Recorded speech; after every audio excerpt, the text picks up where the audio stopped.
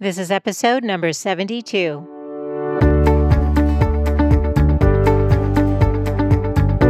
Welcome to the Good Life Coach podcast. I am your host, Michelle Lamoureux. The intention of this show is to awaken you to your fullest potential. Join me each week for inspiring interviews to elevate an area of your life, as well as interviews with women entrepreneurs who are creating success on their own terms. Each episode provides actionable tips to guide you to design a life you love. Hey there, it's Michelle, and welcome back to the show. Before we get into today's topic, I just want to let you know that I have sent out an email to my newsletter list inviting them to submit questions about the coronavirus. I'm bringing back onto the show Dr. Georgine Nanos, who is actually a guest. She was one of the top 10 guests I had on the show. I think it was episode number 7, and I will link it in the show notes. But we talked about the future of medicine on that episode. And Dr. Nanos has been releasing some YouTube videos on the coronavirus. She has her master's in public health, so she has advanced training in epidemiology, which is the study of infectious diseases. So I reached out to her and asked her if she would come on and talk to us about what she knows, what advice she would give. And I've asked my communities to submit any questions they have. So if you are on my newsletter list, look for that email. It went out today on Wednesday, March 11th. So you can check your inbox for that if you didn't see it and want to submit some questions. Depending on how many questions we get, I'll either cluster them based on theme, or if there's not too many, I will ask your questions on your behalf. It is obviously not intended to replace the relationship you have with your own trusted medical provider. But like I said, since Dr. Nanos has advanced training in public health and infectious diseases, I thought her perspective would be really helpful right now. I know there's a lot of people feeling incredibly anxious. So I wanted to let you know that, and I'll be interviewing Dr. Nanos on March 18th. So if you could just get your questions in before then, I'll be able to ask them if there is time. And that episode will probably come out the following Wednesday, which I believe is March 25th. So anyway, just wanted to give you that update before we get into today's episode. So joining us today is Kamile, who is the CEO of Attention Insight. And she has developed a really cool technology that basically lets you see design through the eyes of the user. So according to a talk that Kamile gave, our attention span is 1 second shorter than that of a goldfish. And we are taking hours and hours and hours of ads and information every day. But our attention span is a lot shorter. So she wanted to create a solution for this. And so her company basically automates eye tracking using artificial intelligence. And within minutes of looking at web pages, her technology allows her customers to know where their users are interacting with the pages of their website. So you could look at the screen, and then within minutes, it produces a result using heat maps that show what objects were seen or missed in your design, so that ultimately you can improve your return on investment on your marketing dollars. So in addition to talking about Kamile's entrepreneurial journey, we also talk about artificial intelligence, just generally speaking, the pros and the potential dangers of it. She gave some interesting information that I think you'll find eye-opening. I know I did. And in addition, she gives some advice to female entrepreneurs, especially those who are struggling in the early stages of their companies. So lots of great tips today, and I look forward to getting into the show. So here we go.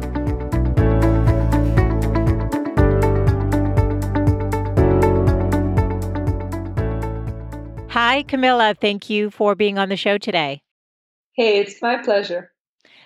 So you have an interesting company because you have figured out how to use artificial intelligence to help predict where users are looking when engaging with your design. So somebody's website or other, actually, you'll have to tell us if it's exclusively what the application is, but can you take us into how you got started with this line of work? Because artificial intelligence, for those of us who are not in this field at all, is very it's a very new concept, and just wondering how you started a whole company around using, this type of technology. Yeah, so it's actually a very interesting story. I'm a marketer myself by trade. I worked in communication agencies for years. And by training, I am economist. So I was always looking for ways how to bring data and how to bring certain level of key performance indicators to design decision making process. Because as a marketers, we always rely on performance. Mhm. However, when it comes to design decision making, we don't have these tools available. And I was working back then in digital communication agency, and we had a big project of one of the biggest telecom here in Nordics, and we did a lot of redesigns for the client. We were not able to run user research tests because of lack of timing. So majority of times we tend to have a lot of biased discussions with clients, so personal preferences of certain shareholders. So I was kind of after that project, I looked into user behavior field more, and I realized that there should be a metrics in design decision making process that would make life easier both for marketer and for designer. Mhm. And that's how I ended up working in consumer behavior field with eye tracking technology. And it mesmerized me a lot how eye tracking can enable brand managers to kind of see the design through the eyes of users, if you know Mm. what I mean. So basically, enabling you to put yourself in the shoes of your customer, which is amazing. And that helped me tremendously a lot myself as a marketeer, and as well as for other clients and colleagues that I was working with. However, there was a big drawback with eye tracking research. In marketing field, we know that every single communication campaign needed to be launched yesterday. So Mm. we don't have time to wait for a research result to arrive. So back then, I was working with my colleague Yava. She's a biophysicist by training, and she worked with eye tracking research for years. And she was entering artificial intelligence field back then in US. She worked there for several years, building several AI-based companies as a tech lead. And then we were friends for quite a few years before. And then one night over dinner, we talked about eye tracking and how it is changing marketing industry. And I realized that we have same passions. Mm. And I said to Yava by joke, Yava, how about if we would find a way to automate eye tracking research, or at least part of it? So spinning off 3 years later, we did exactly that. So I think it was a fusion of me as a marketeer looking for data-driven ways how to make design decisions, and her as a biophysicist searching for a way to apply this technology more broadly to the different industries. So this is kind of how Attention Insight came to be. Yeah, so explain for all of us what artificial intelligence is in a simplified way, if you don't mind, and then how you're using it for the work that you do. Mhm. Okay, of course. So we are using specific branch of artificial intelligence, which is called deep neural networks. So in human language, this type of network works in a similar way that our brain does. So it has certain neurons that communicate together, and in on top of the data pool that the algorithm is trained on, is able to make certain decisions. So, two distinguishing facts of AI solutions are A, it is able to learn by itself, and B, it is able to make certain decisions. How So, is it able to learn by itself? Can you explain this? of course, so Yeah.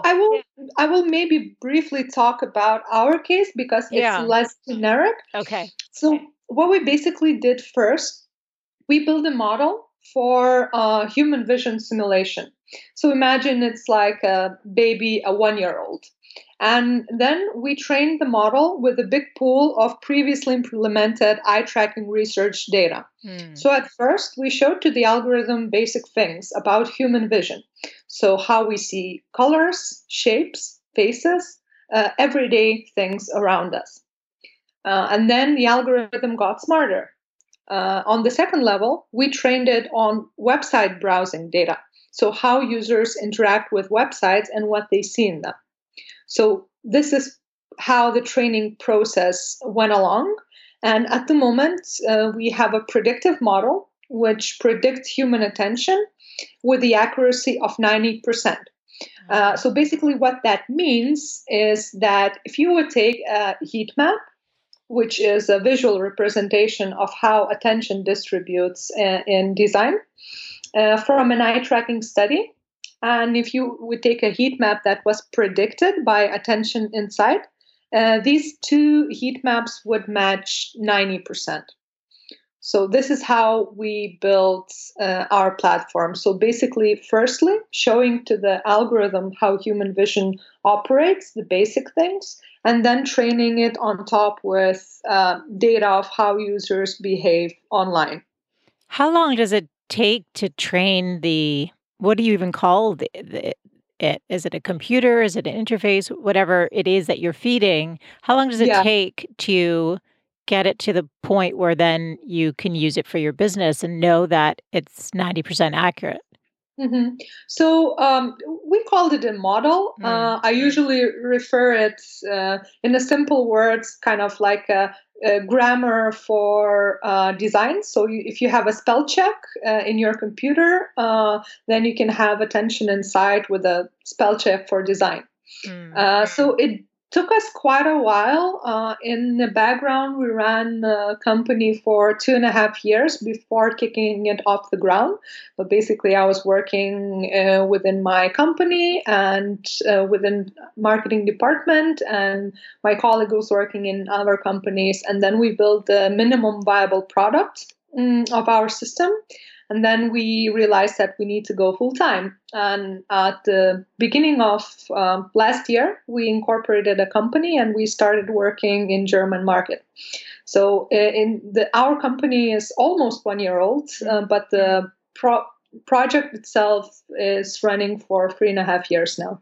Okay, so it took about 3.5 years then to feed the model in order to know that once you're putting it in front of a client, that it has 90% accuracy. Yes, and to be honest, the deep learning field itself needed Mm. to be grown to a certain extent, so that we could use the available tools and methods to build this predictive model. Okay. And so how many different pieces of data did you feed it? Like, what were the ages of the people that you were Mhm, using for the study? Because I wonder, mhm. how much that impacts it or demographics, female versus male, any of that stuff. Like, how do you even determine what to train, like, to feed it with? Mhm. So yeah, of course, it's a great question. We fed it with a data pool of 30,000 eye tracking studies, which involved almost 50-50 males and females in it. The age gap was very broad, so from 16-year-old to 60. Mm. So we covered the whole demographic segments, and as well as if talking about geography, our data pools are mostly in North America and Europe. Okay. And so tell us what your company does then. So, how do you now use all of this great technology to help your customers? Of course. So, from the client's perspective, we're working with brand managers and digital communication agencies. We provide them with an access to the easy to use online platform where they have their own environments. Within that environment, they can test as many creative concepts as they want. So they basically click a button, upload few different website design versions, They grab themselves a cup of coffee, and after a few minutes, they can already analyze results. And then when they are analyzing the results, they are able to make data-driven design decisions. So mostly companies use us for data collection-free A/B testing. So you can implement A/B tests in a matter of minutes, not days or weeks or months. Also for optimization of the visibility of most important elements, such as product images, call to action buttons, and main messages. And also, of course, for if we're talking about agency world, for design presentation to your team members or to your clients. Because design professionals, they see and evaluate design very differently, and they need to have a way of presenting their decisions that they make, the creative decisions, to their clients. So we work as a mediator between the client and the designer, and this helps to speed up the process and make the life better for both designer and a client. Okay, so take us through maybe a case sample or a case study without obviously naming the client, but so I can think in terms of the application that a lot of people who have product or services, you go to the website where you talked about the call to action, Mhm. whether that's converting or not. So, when you say they can go get a cup of coffee and the results happen, what are they seeing? Are they literally seeing like certain parts of the screen heated up, if you will? Like there's a lot of color and traction there where other parts there's not? Or explain it in more detail. Yeah, of course. So let me take you through a case. Imagine you are a brand manager of a small company and you do majority of your sales online, Hmm. and you're selling perfume. In order for you to sell it to your clients, you need them to notice certain things when they land in your website. So, of course, your product itself, B, how the product is different from all other perfumes that are available in the market. And the third and most important one, how can I do that? Should I leave my email and you will contact me, or can I buy it online? Is it an e-com store? So, what we're testing the visibility of all three elements. So, as you correctly said, when a client does a test with attention inside, after a few minutes, he or she receives heat maps, which is basically a visual representation of how users' attention distributed in the design, where red spots indicates objects and places where people looked the most, and it gradually goes from red all the way to blue, the very cold colors, which is the least visible objects. And with this information, the client itself can see which design works better, where a call to action is more noticeable, where product image is more seen, and where the main message is more seen.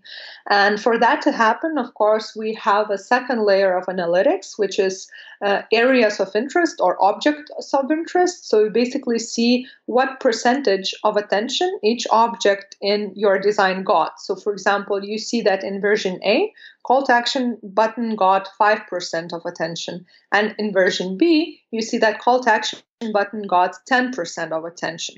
So you now can see that the version B works better because it grabs more attention to the objects that you want to highlight. So when you work with our platform, you can iterate a lot. So you basically can upload 2 or 3 different design versions. Then you can change something in the design, like change a position of a button or a position of a product image, maybe change a product image itself, and then do the test again and see if the results improve. And with that, you can optimize your website and you can make sure that users are seeing what you would want them to see. So it's so cool. It's very interesting. I think it's Mhm. really very cool. But I'm also wondering now when we talked about the data that you fed and the demographics. So if you talk about perfume, for example, can you take within all of that data that you fed to the model can you then say, give me women, 20 to 40 years old or something so that the results are actually based on that? Is it that specific? So at the moment, we have a general prediction of overall user group and the data pool that we have. However, in the future, we're planning to build filters for both age and gender. We decided to postpone this functionality because we analyzed the data pools and we saw that there are, of course, certain differences in attention distribution of, for example, male and female, but they are not that significant in a sense because we evaluate like first seconds of users interaction. So what initially draws a person's eye, so colors or certain faces. So it is quite universal in among different segments. So that's why the functionality of having an opportunity to pick the demographics will come on later to the platform. That makes sense. And how young is this AI field, artificial intelligence, in terms of what you're doing? Like, do you have a lot of competitors, or are you kind of, you're in your own blue ocean strategy here where nobody's really doing this? Yeah, so of course, we have certain level of competition, both direct and indirect, because a lot of people tend to compare us with a mouse tracking based solutions such as Hotjar or Crazy Egg, which is basically tracking users' mouse movement in the web. However, in comparison to them, we're superior because A, we don't need to have any data collection in the first place. Um, so we are GDPR and private data policy acts from California compliant as well. And B, we base our technology on eye movements rather than on mouse movements. Yeah. So, but it's the market itself is heating up. We see that a lot of big players are exploring predictive analysis and predictive design analysis, and we perceive it as a good thing. We don't want to be kind of solo swimming in the ocean. We want to swim with others and be the best at what we do. I love that. And part of the reason I was even asking that is, like I said, for many of us, artificial intelligence is something that we hear about here and there, but we don't even know how it may be impacting our day to day. So this may be a silly question, but for example, something like Siri on our phones or Alexa in our homes, is that based on AI? Yes, it is. Yeah. You're 100% right. AI is all around us. Sometimes we don't think about it, but as you mentioned, all voice assistants, as well as all the content recommendations that we see in social media that we love, Twitter, Facebook, Instagram, YouTube, they are all kind of designed and built upon AI recommendation. The same thing goes for Google, for example, Google search engine.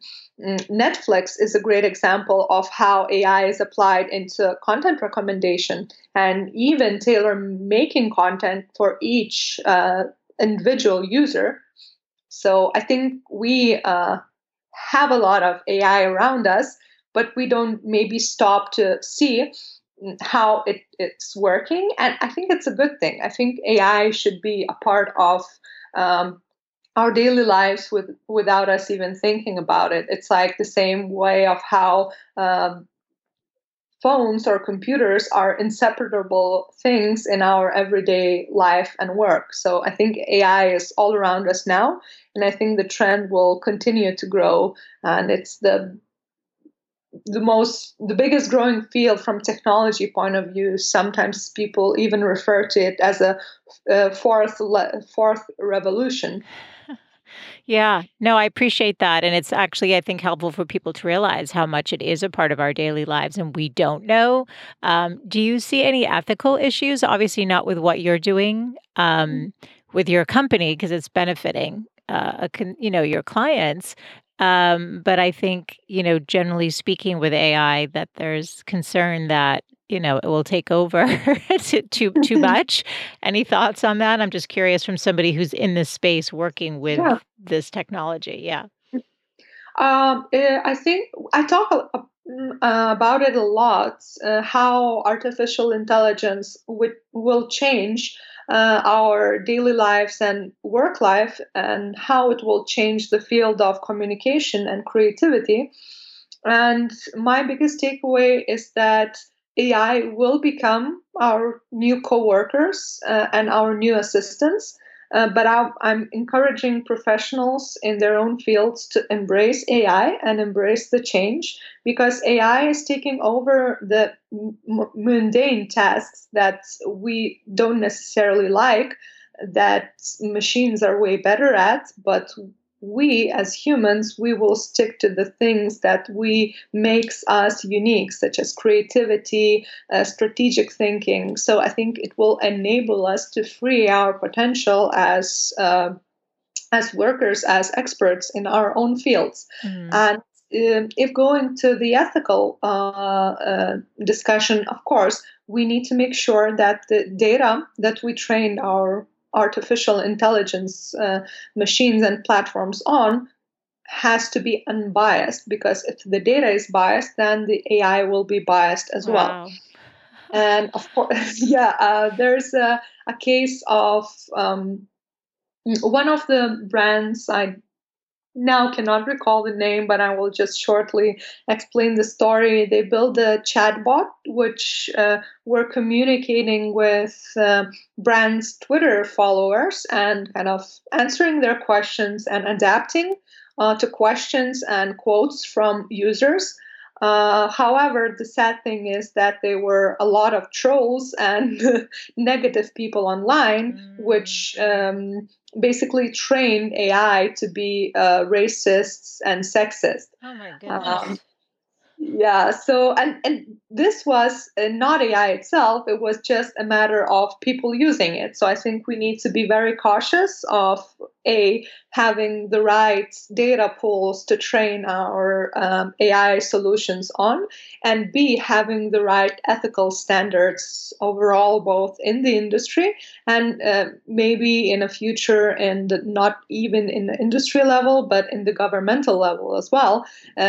We need to have certain certification programs where we can make sure that the machines and the coworkers that we build, that we can trust. And I think Finland is a great example of how government is encouraging AI application. Basically, what they did, they made a priority, countrywide priority, that each person in a country has to be able to get access to AI training for free. And it's not a technical training, it's basically training how you can apply simple AI solutions for your day to day work. So let's say if you're a librarian or if you're a photographer, then you can take few free courses with top experts in the field, analyze different solutions that fits your industry, and apply AI to your everyday work without even considering getting a PhD in data science. I think that's kind of the great example of how government by itself can kind of direct an industries to a good direction. Yeah, I appreciate you saying that. Obviously, it's such a big conversation that, this gives a little bit of an overview of the ethical implications as well as just how it's being used already. And it's obviously in its infancy to some degree anyway. So it's going to continue to evolve. And we have to hope that the people who are feeding their models, like you said, are doing it appropriately. But so as an entrepreneur, what challenges have you faced? Because you said you launched your company a year ago. What challenges have you faced that you've been able to overcome?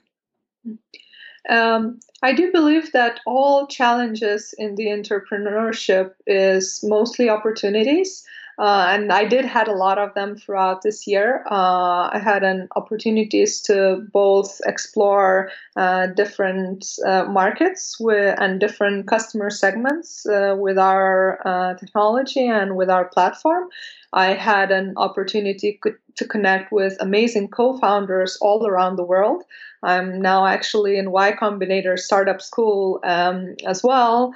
So I'm kind of excited to be a part of the ecosystem. Of course, maybe the biggest challenge is as a young company to be able to kind of sustain the growth levels and sustain the growth of both the team, the technology. So you're kind of at the very beginning as an entrepreneur, you're a jack of all trades. So you need to make sure that you manage your time correctly, that you managed your resources, and that you make sure that you give enough attention to your teammates and your clients and your technology, and that your friends still remember how your face looks like.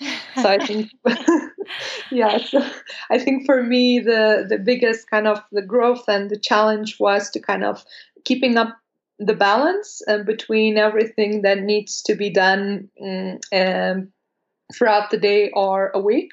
And I am very grateful for all the opportunities I got last year, all the way from speaking in South by Southwest and winning a second place in Media Startup Awards to just having time for recapitulation during Christmas with my family.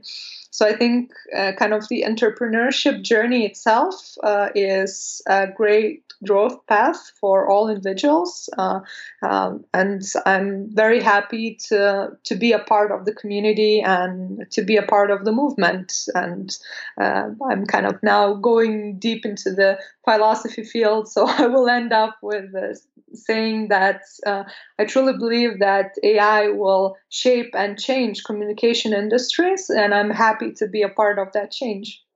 What advice would you give to a woman listening who wants to be an entrepreneur or who is in the early stages and really uh, isn't feeling like it's an opportunity? It feels more like a struggle. What's a mindset shift or some piece of wisdom you could share that might help her if she's in a tougher spot or struggling a bit more versus feeling excited?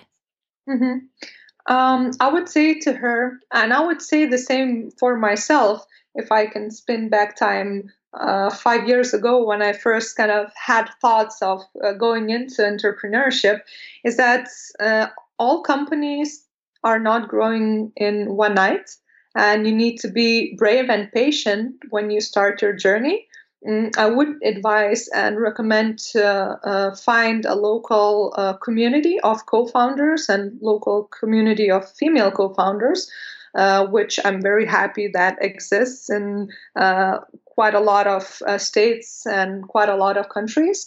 So connecting with peers is very, very important in entrepreneurship, and having a good vision and a great team around you. And the only thing that I can say is that if you start, there is no wrong things that you can do. There's only lessons that makes you grow. And we all have security networks, and we all can go back to our day jobs if things go south. But if you don't try, then of course you cannot win. And today I was in my gym actually before this podcast, and there is a big poster on the wall saying that winners are not people who never fail, but people who never quit. Mm, it's great. Um, So Camila, how do you define success? that's that's a very deep question. I think I define success in several criteria, but first things first is being able to have a freedom to do what you love and to be able to have time for yourself while you do that. And uh, the second would be working and making things that makes a difference in your industry or in a field that you are passionate about. I think that's kind of two things. If you can do that, then I would say you're successful. And it doesn't even matter if you run your own small local business. and you do it. If you do it great, then it's as equally good as you running a multi-million dollar company or running a unicorn startup. So I would say if you are comfortable in the field that you are in, and if you're making a difference within the community or within the industry, and you're happy in that position, then you're successful. That's great. Do you have a morning or evening routine that fosters your success?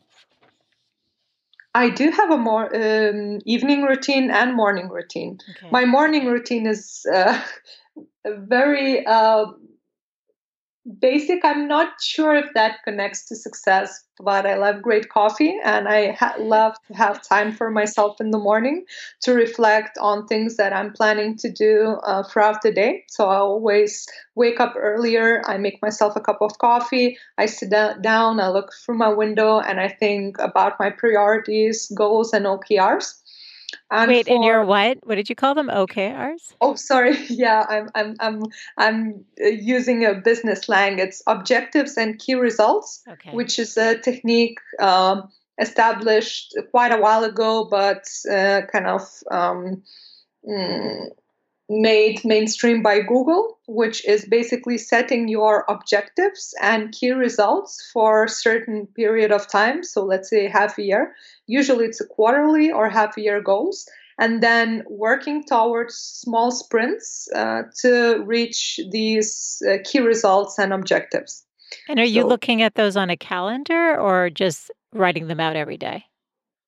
so I basically have a planning session with my team. So we have team level objectives and key results, and then I have my own personal objectives and key results. And in accordance to these key results, I'm planning my weekly activities, and then I know what things to focus on throughout the week. Mm. Because as you know, in like in entrepreneurship, you open your inbox and the inbox is on fire and your phone is Mhm. on fire, but you still need to keep your priorities straight. So this technique helps me get my priorities straight, and I use Pomodoro technique to manage my time Mhm. when I work.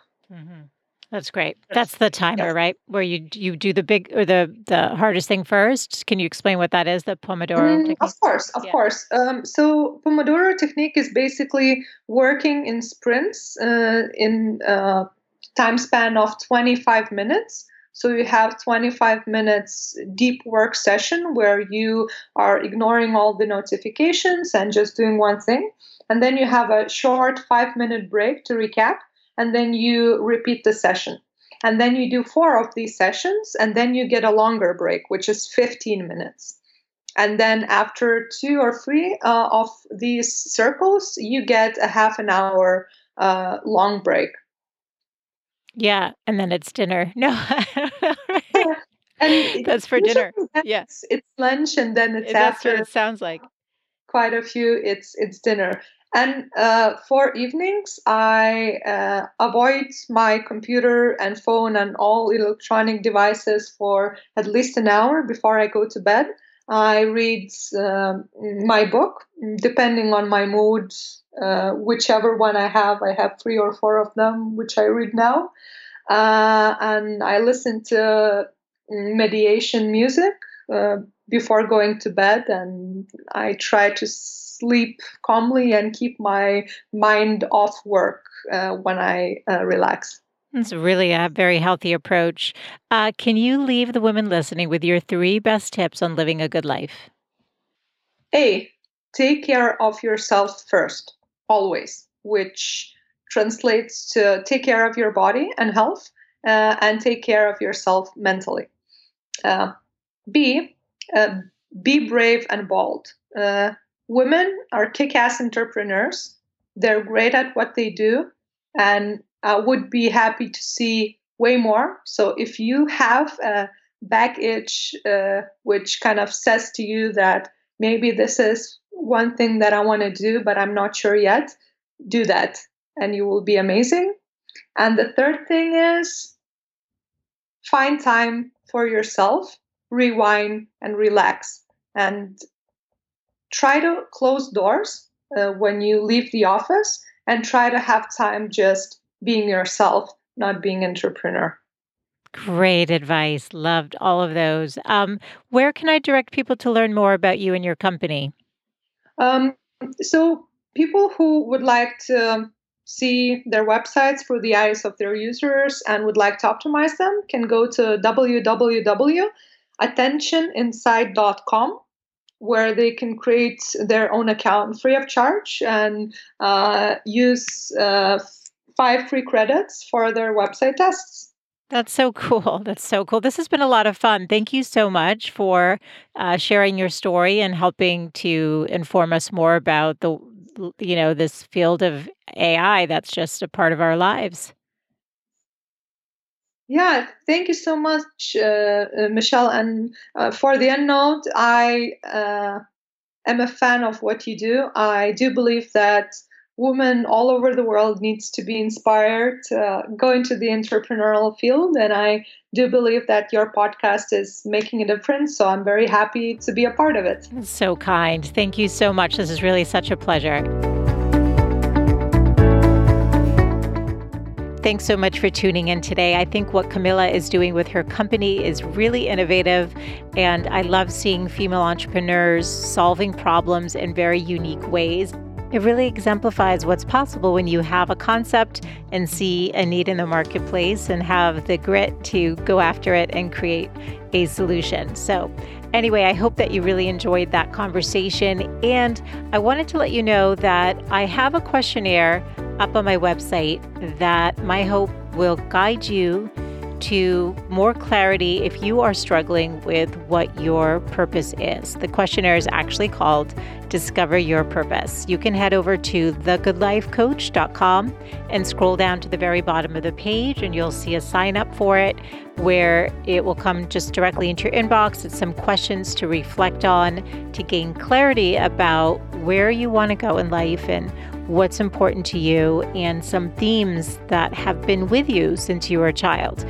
So I'll be doing a solo episode based on that questionnaire, but if you want to get your copy, it will be up for the next couple of weeks. In April, I'll have a new freebie to share with you. So just wanted to let you know that if you have been thinking, oh, I'd love to see what's there, feel free to head over to thegoodlifecoach.com and get your copy.